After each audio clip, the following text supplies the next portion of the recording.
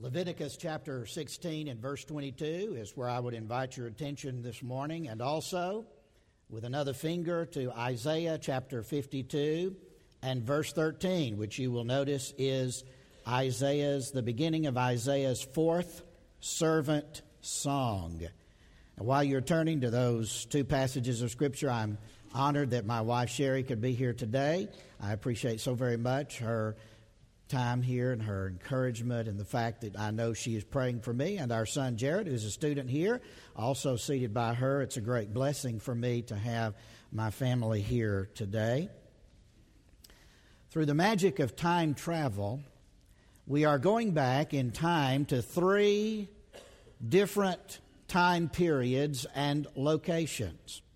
When I snap my fingers in a moment, we will be going back in time to the 15th century B.C., the late 15th century B.C. And we're there. You say, well, where are we? We're in the desert. Which desert is it? It's the desert between Egypt and the land of Israel. It is in the latter part of the century, and there are around us nearly 1.5 million people. Who are these people? Why, these are Israelites making their way out of the land of Egypt from slavery on their way to the promised land, being led by Moses. Well, what specific date have we arrived? And the date is the 10th day of the 7th month.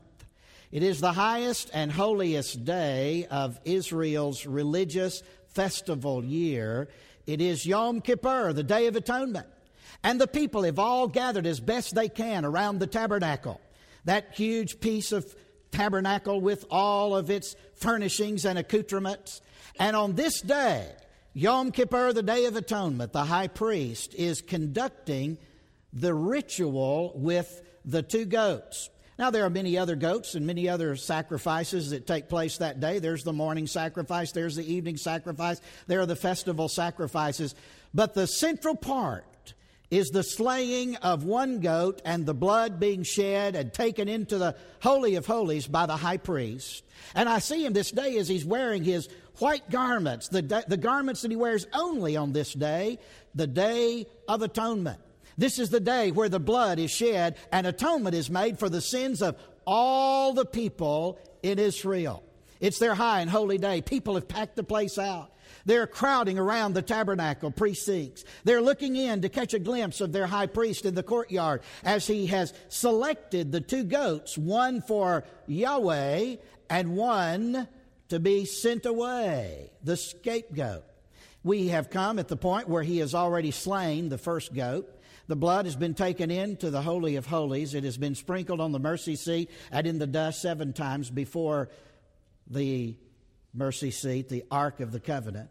And now we see him as he comes back to the scapegoat. Now, what will he do with this scapegoat? The goat originally was turned with its back to the people, and then now it is turned facing the people. And we stretch. We're on the front row, and we stretch to see and hear what's happening, and we see the high priest as he stretches out his hands and places them upon the goat's head. And then he begins to utter some words. We lean forward to hear what is it he is saying. We can't quite make out every word, but we can understand that he is confessing the sins, his sins, all the sins of the priests and all the sins of the people. He's confessing those sins over the head of that goat. I wonder why he's doing that, and I wonder what significance that has and what's going to happen as a result of that.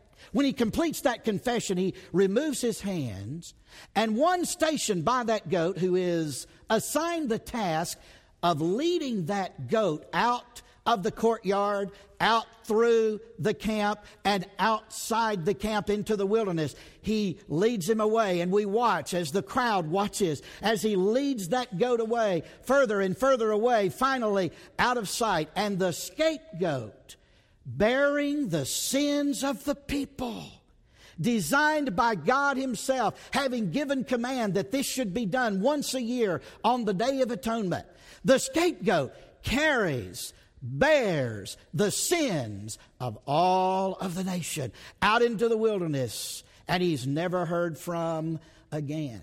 As he goes out of sight, the people watch with bated breath, and then through a series of signals with flags, as there are people stationed along the way, they make the word known that the scapegoat is outside of the camp and is now in the wilderness, and he has borne our sins away. And there is suddenly, as one man, a great shout of praise that comes forth from all of the people. Imagine 1.5 million people shouting, praising God because their sins have been carried away. And what a sight it is. But there's a problem. Oh, yes, there's a big problem. Because you see, the author of Hebrews in chapter 10, verse 4 says, it is impossible that the blood of bulls and goats should take away sin. What did he say? Now, wait a minute.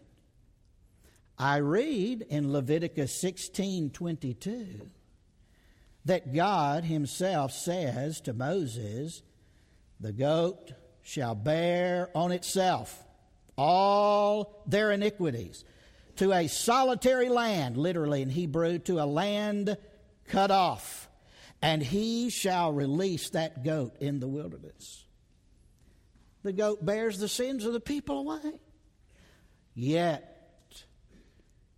the New Testament says it is impossible that the blood of bulls and goats should take away sin. What do we have here? Do we have a contradiction? Is the Bible contradicting itself? How can this be? And now we travel from this point into the future to the latter 8th century BC. And we are now in Jerusalem. And there's a prophet. He's one of the favorite of the people. Oh, he's eloquent. His name is Isaiah. And he has just penned his 4th servant song. Isaiah chapter 52 and verse 13. And here Isaiah introduces us to a mysterious figure called the Lord's servant, the suffering servant. Who is this guy? Isaiah 52, beginning in verse 13. Behold, my servant will prosper. It's interesting, you will see the phrase my servant here, and at the very end of Isaiah 53 in verses 11 and 12, in verse 11 specifically, you will see once again, my servant. Now, Isaiah is not the speaker. He's the penman, but he's not the speaker of this first of 5 beautifully symmetrical paragraphs that we call the servant song. I wonder who he's talking about. Behold, my servant. You will find this servant song divides into 5 paragraphs of 3 verses each. It is unbelievably symmetrical. The first and the last correspond. The second and the fourth correspond. And the central passage, verses 4, 5, and 6, serves as the heart of the entire song. It's beautiful Hebrew prophecy and poetry wedded together. You will not find anywhere in your Old Testament Hebrew anything as grand, as glorious, as beautiful as what you will find in the 4th servant song. We'll not have time to unpack everything that is here today, but I do want to attempt a brief exposition of the verses of these psalms, of this song, because I want us to understand who is the suffering servant. And so Isaiah begins recording in 52 verse 13, 14, and 15, and he is recording what God says, and God, the speaker, says, behold, my servant will prosper. Interesting word there, he will prosper. It's a Hebrew word that describes the action and the result that comes from the action. My servant will prosper. He will be high, lifted up, and greatly exalted. Mark those three phrases and just hold them for a little bit. Wow, here's somebody high, lifted up, and greatly exalted. I wonder who this guy is. Who is this guy? Verse 14, just as many were astonished at you, my people of Israel, so his, the servant's, appearance was marred more than any man, and his form marred more than the sons of men. What? Wait a minute, how can he be high and lifted up and exalted? But now, yet there is astonishment, and we're aghast at what we read, the shuddering of it, as many were astonished at you. So his appearance was marred more than any man. What could possibly have happened to mar his appearance? What could he have possibly gone through? He's one who is high and exalted and lifted up, and yet now we are told, astonishingly, that his appearance is marred more than that of any man, more than that of the sons of men. Verse 15 continues, then he will sprinkle many nations. Kings will shut their mouths on account of him. For what had not been told them they will see, and what they had not heard they will understand. My gracious, what an unusual statement. We're told that he will sprinkle many nations. That is, depending on which root in the Hebrew you take that from, it could very well be sprinkle the nations. What on earth does that mean? He'll sprinkle the nations. Or there's another root it could come from, this word that's used, it's translated sprinkle here, and it could be related to the word astonish that comes from a root word that means to leap. Just like when someone sneaks up on you and you're not ready and they say, boo, and you jump, you leap, you're astonished, you're startled. And that could be the meaning here. And it's heavily debated back and forth of scholars of Isaiah 53 as to whether it means sprinkling or whether it means startling. But whatever it means, it is clear that there is something about this servant who is high and exalted, and yet his physical appearance marred more than any man, that there is something about him that is going to impact all of the nations of the world. Who is this guy? Who is this guy? Who could he be? What could he be about? He will sprinkle many nations. Kings will shut their mouths on account of him. He will startle kings. Kings won't know what to say, won't know what to think. For what had not been told them, they will see. And what they had not heard, they will understand. What a stupendous event. One without precedent. An epoch-making event is the description that's given here. A unique event, something totally out of the ordinary, something unusual that is even unrepeatable. What on earth could this be? I wonder, who is this guy? Then I come to 53:1, the second paragraph, verses 1, 2, and 3. And now the speaker shifts from Yahweh himself to the prophet. In fact, the prophet is speaking on behalf of the people, and you will notice all of the we and our and us's that are found through here.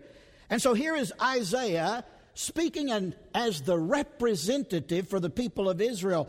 Who has believed our message? Luther translates that, who has believed our preaching? And to whom has the arm of the Lord been revealed? In other words, these two questions are meant to catch your attention and startle you as well. And they're meant to convey the concept of who would have thought God's power would look like this? Who would have ever thought and ever foreseen this kind of a plot line? That this suffering servant would be high and exalted, yet marred more than any man.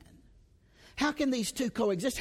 How can this be? This doesn't make sense. And then verse 2 has a further explanation as to why the people responded the way they did. Notice the little word for. For he grew up before him, capital H, he grew up before God, like a tender shoot and like a root out of parched ground. Interesting. This servant, whomever he is, has lowly origins. Why? He grows up, look at it, like a tender shoot. The word means a sprig, a scrawny, scrubby little sprig. And not only that, but he emerges from parched ground. Now, anybody knows if you've got well-watered ground, then you can get a good plant. But from parched ground, he comes from almost nowhere, from adverse circumstances, from difficult situations. And yet this is his origin, his lowly origin. And not only that, look at his unattractiveness.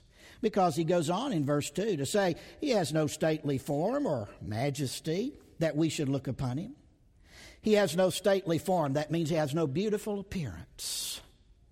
He has no majesty. That means he has no honor of kings. He sure doesn't look like a king. And then furthermore, that third statement there. And his appearance, the Scripture says, was that we should not be attracted to him. In other words, he's just Mr. Average. No George Clooney here. No Brad Pitt here. No picture on People magazine here. Oh, no.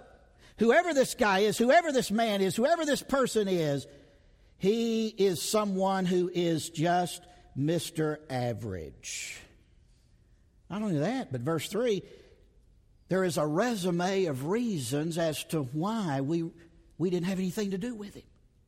Verse 3 says he was despised. He was forsaken of men. Number 3, a man of sorrows. Number 4, acquainted with grief. Number 5, like one from whom we hide our faces. Number 6, despised, a repetition emphasizing the importance of the fact that he was despised. And number 7, and we did not esteem him. My goodness, what a resume of reasons to reject him.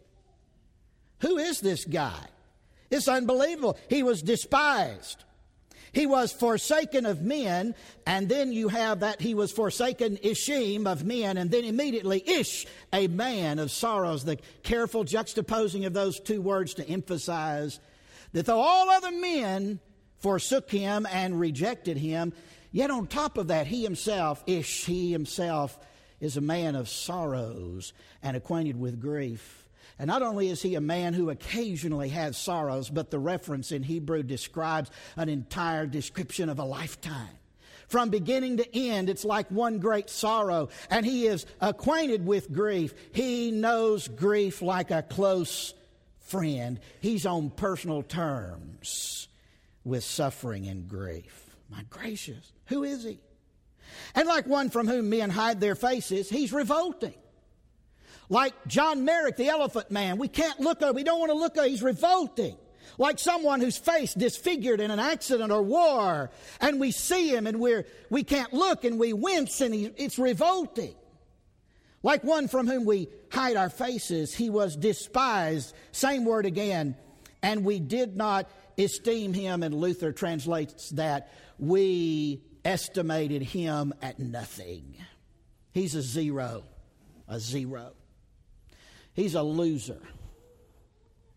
He's a loser. He's no one that we would pay any attention to. We turn our heads away from him. He's dissed. He gets the cold shoulder. He doesn't rate. He's treated like scum. Who is this guy? That he would be thought of in such a way, that he would be treated in such a way. And then comes verses 4, 5, and 6. You better take off your shoes now as we come to the central section of the servant song, because in these verses, astounding things are said about him. Look at verse 4. Surely our griefs he himself bore, and our sorrows he himself carried. Whoa, wait a minute, hold the phone. There is a sudden reversal, a startling discovery made by Isaiah and made by all of the people and those of us there with him today. The startling discovery is that the griefs and the sorrows that was described of him in verse 3 are now found to be our griefs and our sorrows. And notice in poetic fashion how they are reversed. Notice how it is in verse 3. He is a man of sorrows and acquainted with grief. But in verse 4, it is grief and sorrows, direct parallelism. Surely our griefs, look at that word surely in Hebrew, affirmation and contrast all at the same time, designed to arrest your attention. Surely our griefs he himself bore. It is a powerful statement. It is the use of the personal pronoun when it doesn't have to be used, but it's used there for emphasis. It's our griefs that he bore.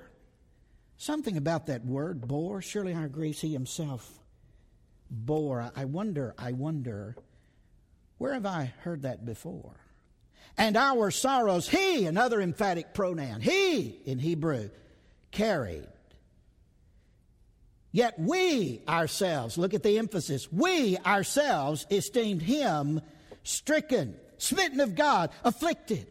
To drive the point, the author is using an active verb at the beginning of verse 4 and then switching to 3 passive participles, all in different tenses at the end of verse 4, all to drive home the uniqueness and the epoch-making experience that's taking place. Yet we ourselves esteemed him to be stricken, to be smitten of God, to be afflicted. Now we know what's wrong with the servant. Now we're beginning to get the picture.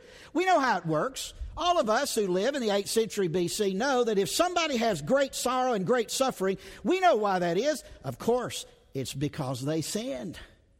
It's either God punishing them or the demons are punishing them, one or the other, but that's why this guy's suffering, huh? It must be. There's got to be something to that. But yet, that's not what Isaiah says. Isaiah says that he is not suffering for his own sins. He is not paying a price for anything he had done. But rather, Isaiah says, our griefs and our sorrows he carried, though we esteemed him to be smitten by God.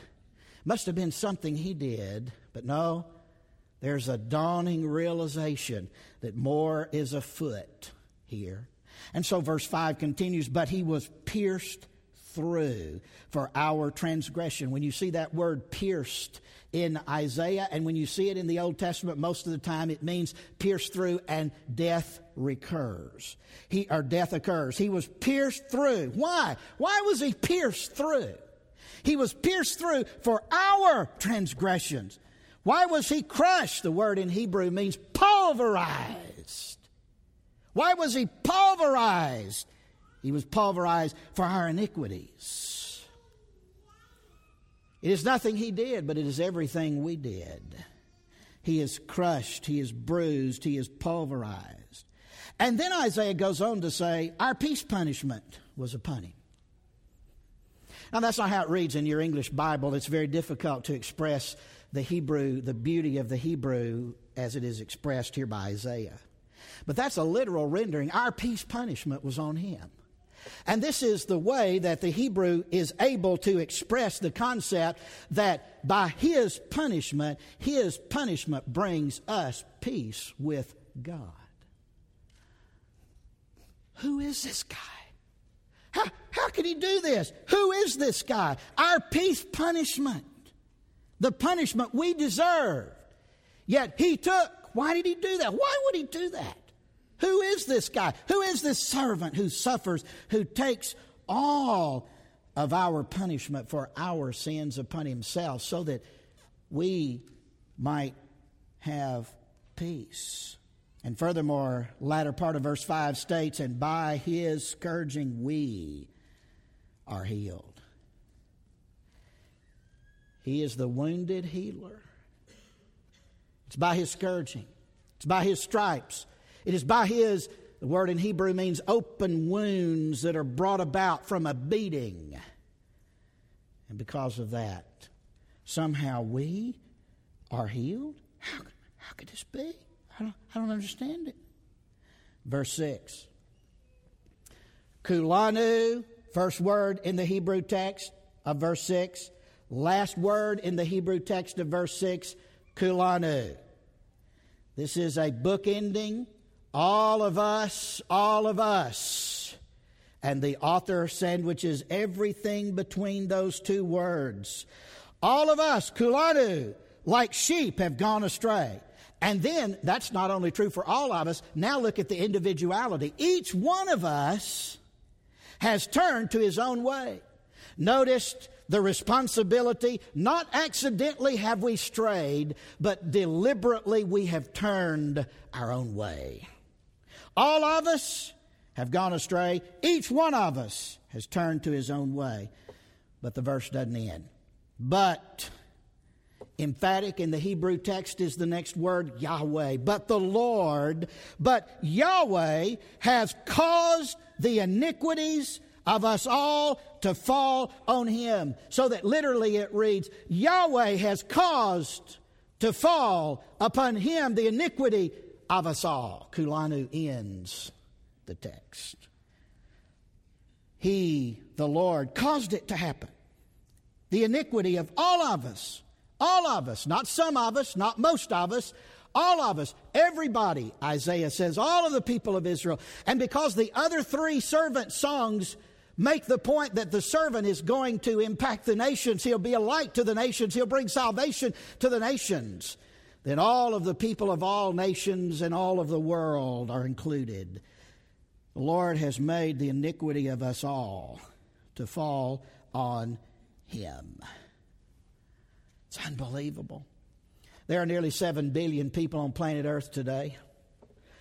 7 billion foul sewers of sin in one rushing, roaring, filthy, malodorous flood was poured out upon the one suffering servant. All of us. And one took that upon himself. Who is this guy? How does he do this? Why is he doing it? What is his purpose? What is the intent? Verse 7 and paragraph number 4 continues. He was oppressed and he was afflicted, yet he did not open his mouth. Like a lamb led to the slaughter, like a sheep silent before his shearers, so he did not open his mouth. He was oppressed. He was afflicted. They took him away through oppressive justice, injustice, and they took him away. And like a lamb that is led to be sheared, he stands there and is sheared, but he makes not a bleating sound. And like a sheep being led to the slaughter for sacrifice or slaughter for food or whatever, the sheep not knowing that in the next moment the knife will he'll be gone and his life's blood will pour out, yet not a sound does he make. Like a sheep totally silent before his shearer, so the suffering servant didn't open his mouth. Who is this guy? Verse 8, by oppression and judgment he's taken away, and so his generation, and for his generation who considered that he was cut off from the land of the living. His punishment and his suffering brought him to the place of death. Make no mistake about it, the suffering servant not only suffers, here he dies. He dies. The punishment upon him, the suffering that he experiences, the physical suffering and the dying in the place of the sins of the people together, press down upon him and as it were pulverize him into the ground, and he dies. He's cut off from the land of the living for the transgression of my people to whom the stroke was due. It was due us. We should have been pulverized. We should have been disciplined. We should have been punished. But no, he is punished. And wait a minute. What do I read about the subjects of this punishing of the suffering servant?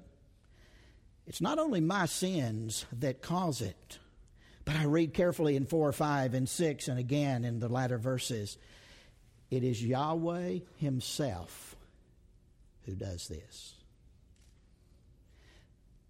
Whoever this suffering servant is, his suffering is caused by our sin, but ultimately his suffering is due to the hand and plan of God. That is astounding, isn't it? How can that be? His grave, verse 9, after he dies, is assigned with wicked men.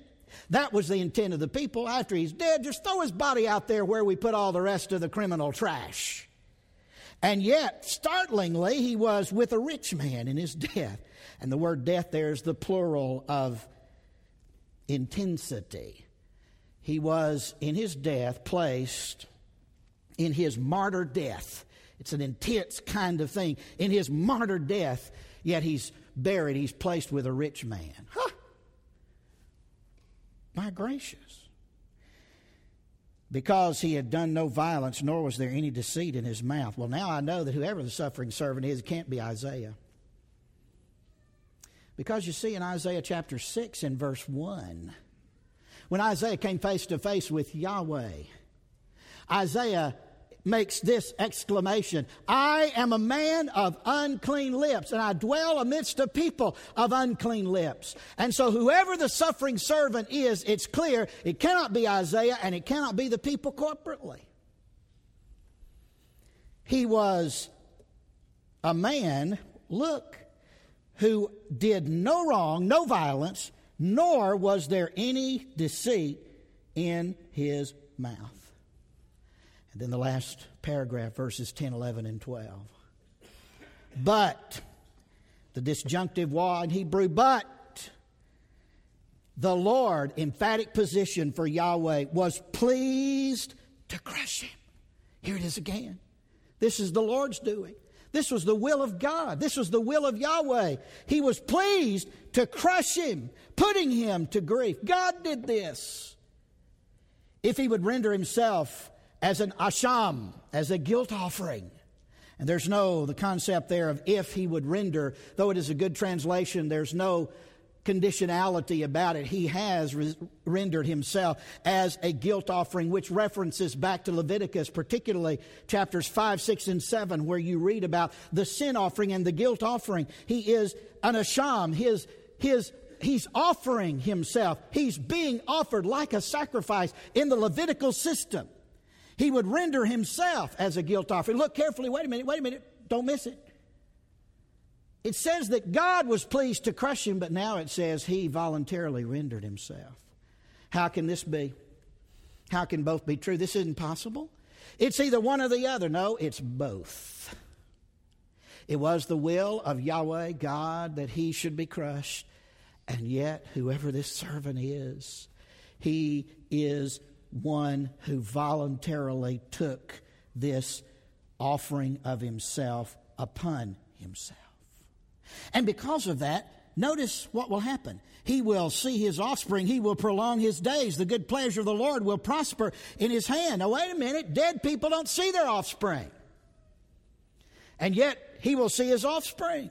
Look at the next statement. Not only that, he will prolong his days. That's the whole point of being cut off. Dead people are cut off. They don't prolong their days. How can this be? How can the Lord prosper him? The good pleasure of the Lord will prosper in his hand. How can it happen when he's dead? I don't know, but I must conclude that somehow the language makes clear to me that the suffering servant, after he is dead, is going to rise from the dead.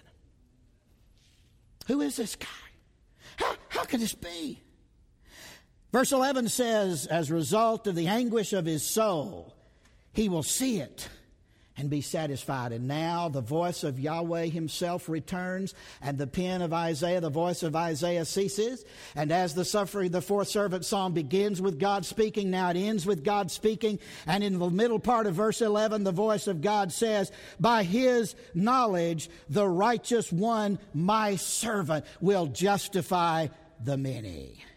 By his knowledge, by his experiential sufferings, by what he went through on behalf of the people, and now what he knows experientially, that will cause him to be able to justify the many. And here many means all, as it does in all three of its uses in the verses 11 and 12, because contextually it's dependent on verse 6, where all means all. And so now he will justify the many. He will bear their iniquities. Not just some of the people. He will bear all of their iniquities. He will bear their iniquities. And that phrase, their iniquities, is placed first in the Hebrew clause to emphasize the filthiness, the dirtiness, the ugliness of it. and the evilness of it. And it's our iniquities that He will bear. Who is this guy? How could this be? How could it be possible that He would bear my iniquities? Verse 12, therefore, I will allot him a portion with the Rabbim, the many, or translated here probably correctly, the great. And he will divide the booty with the strong. He's going to have victory, and he'll divide the spoil with the strong. Why? Because he poured out himself to death, and he was numbered with the transgressors. Yet he himself, Nasa, bore the sin of the many and interceded for the transgressors. There it is again. Nasa bore. Wait a minute. Oh, I know. I remember Leviticus 16:22. That goat shall.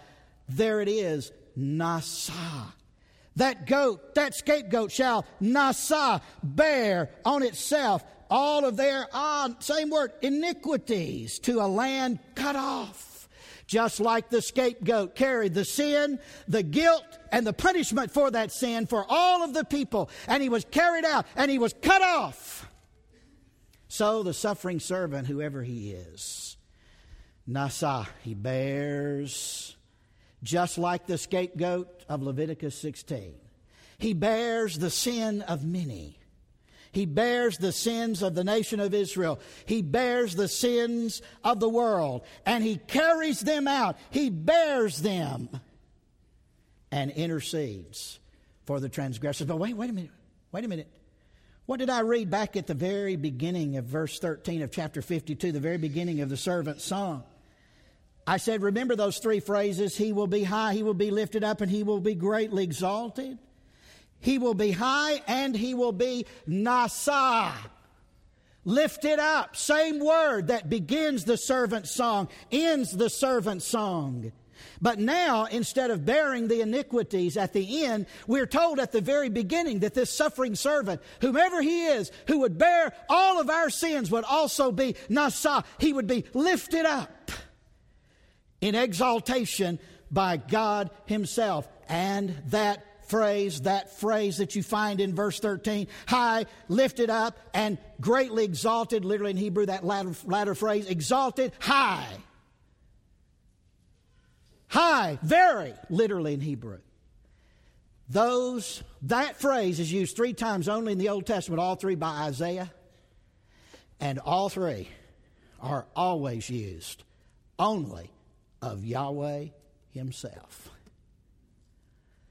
Who is this guy that God Himself would take language applied only to Himself? High, exalted, high, very, highly lifted up, and declaim that this suffering servant is on an equal level with Yahweh. How could God do such a thing? Who is this guy?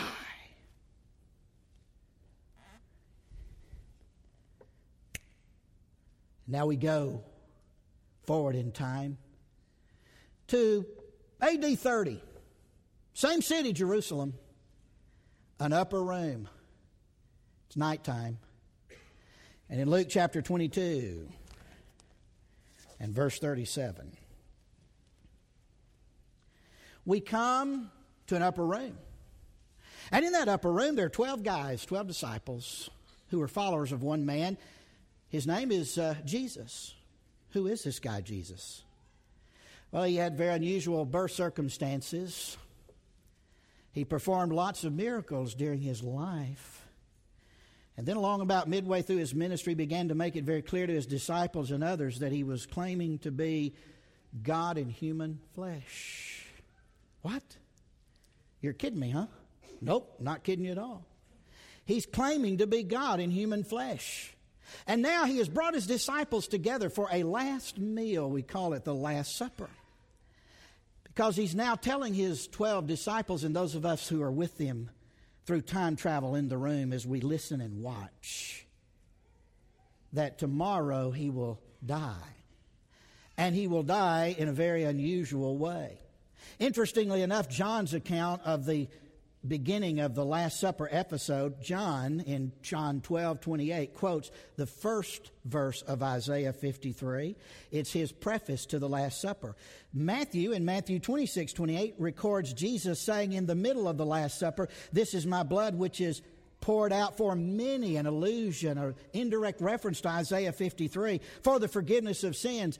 But it is only Luke among the gospel writers in chapter 22 and verse 37, at the very end of the Last Supper, who makes the point that Jesus himself, in verse 37, quoted the last verse of Isaiah 53, and thus taking all of the fourth servant song and applying it to himself, so that he could say in verse 37, "For I tell you that which is written must be fulfilled in me." And he was numbered with the transgressors. There's Isaiah 53, last verse, verse 12. The last statement, he was numbered with the transgressors. For that which refers to me has its fulfillment. Now I know who the suffering servant is. Now it's clear who he is. It's not Isaiah, it's not corporate Israel, it's not any one of the other 16 people so identified with him by Hebrew scholars. No, Jesus himself says, "I am the suffering servant."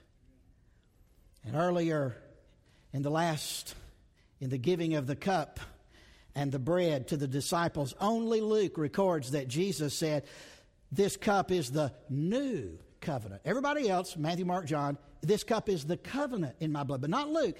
No, "This cup is the new covenant." Jeremiah 31 through 33.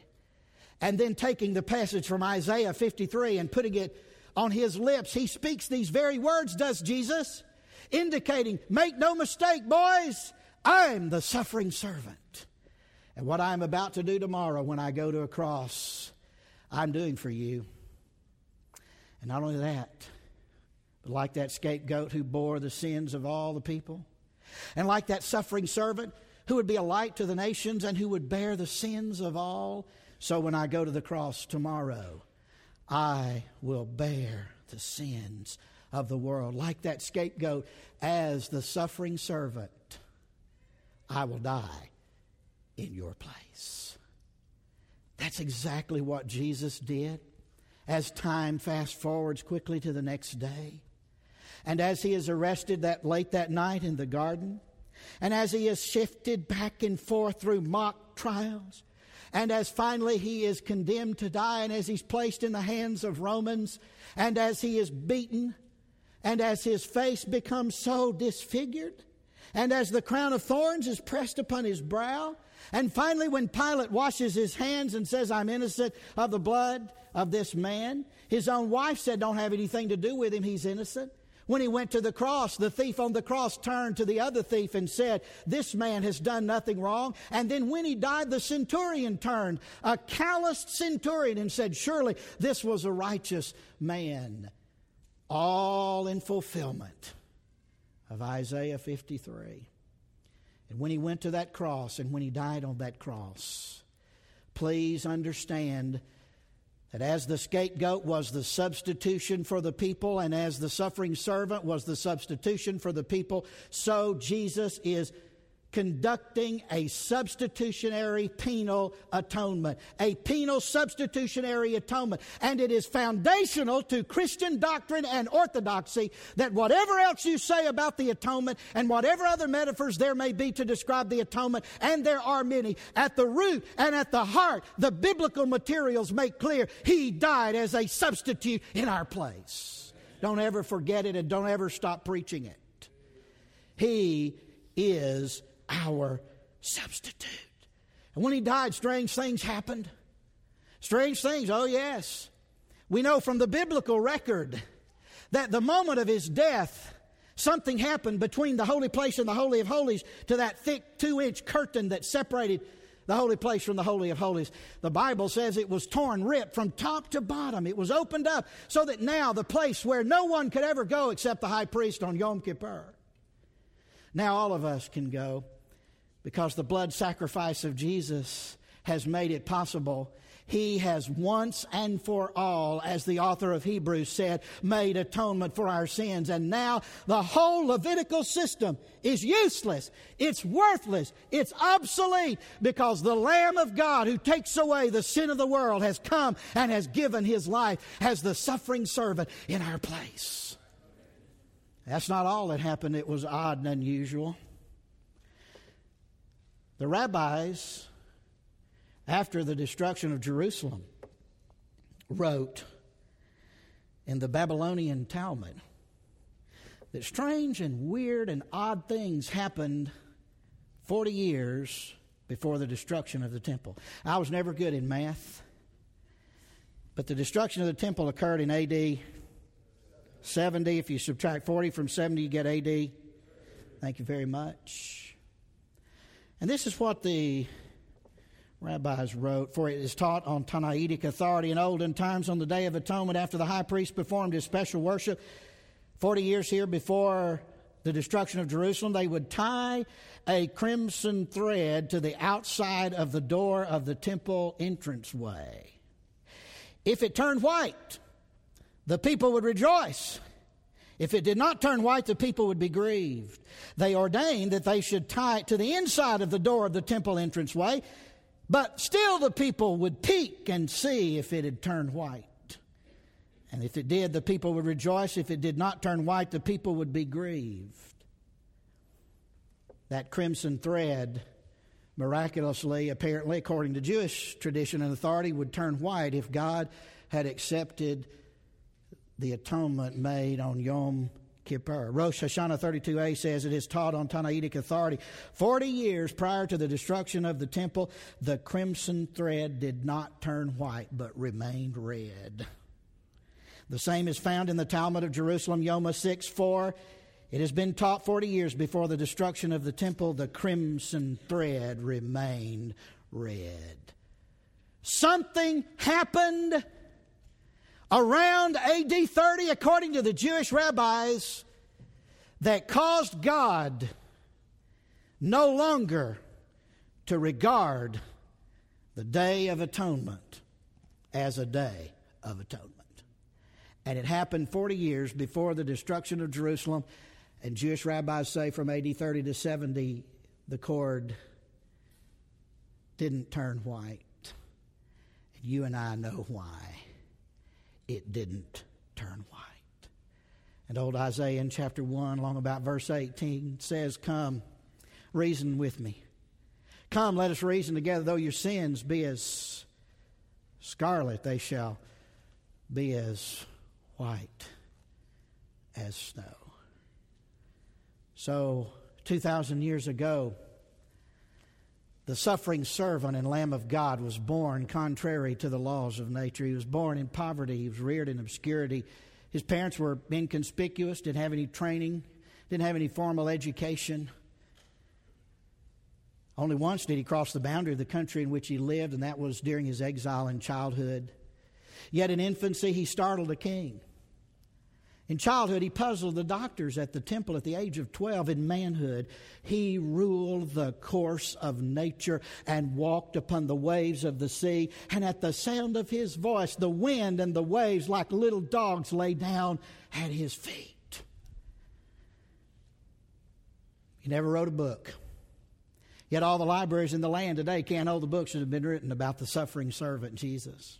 He never wrote a song, and yet he's furnished the theme for more songs than all the songwriters near and far. He never practiced medicine, yet he healed a multitude of their sicknesses, because by his stripes we are healed, and he is the wounded healer. He never practiced psychiatry, yet he healed a multitude of broken minds and broken hearts as the great physician and the great psychiatrist. He healed Peter's denying heart, and Thomas's doubting heart, and the Roman soldier's calloused heart, and the Gadarene demoniac's demon-possessed heart, and Martha's crowded heart, and Zacchaeus' greedy heart, and everybody else that he came in contact with then as now. He's the wounded healer.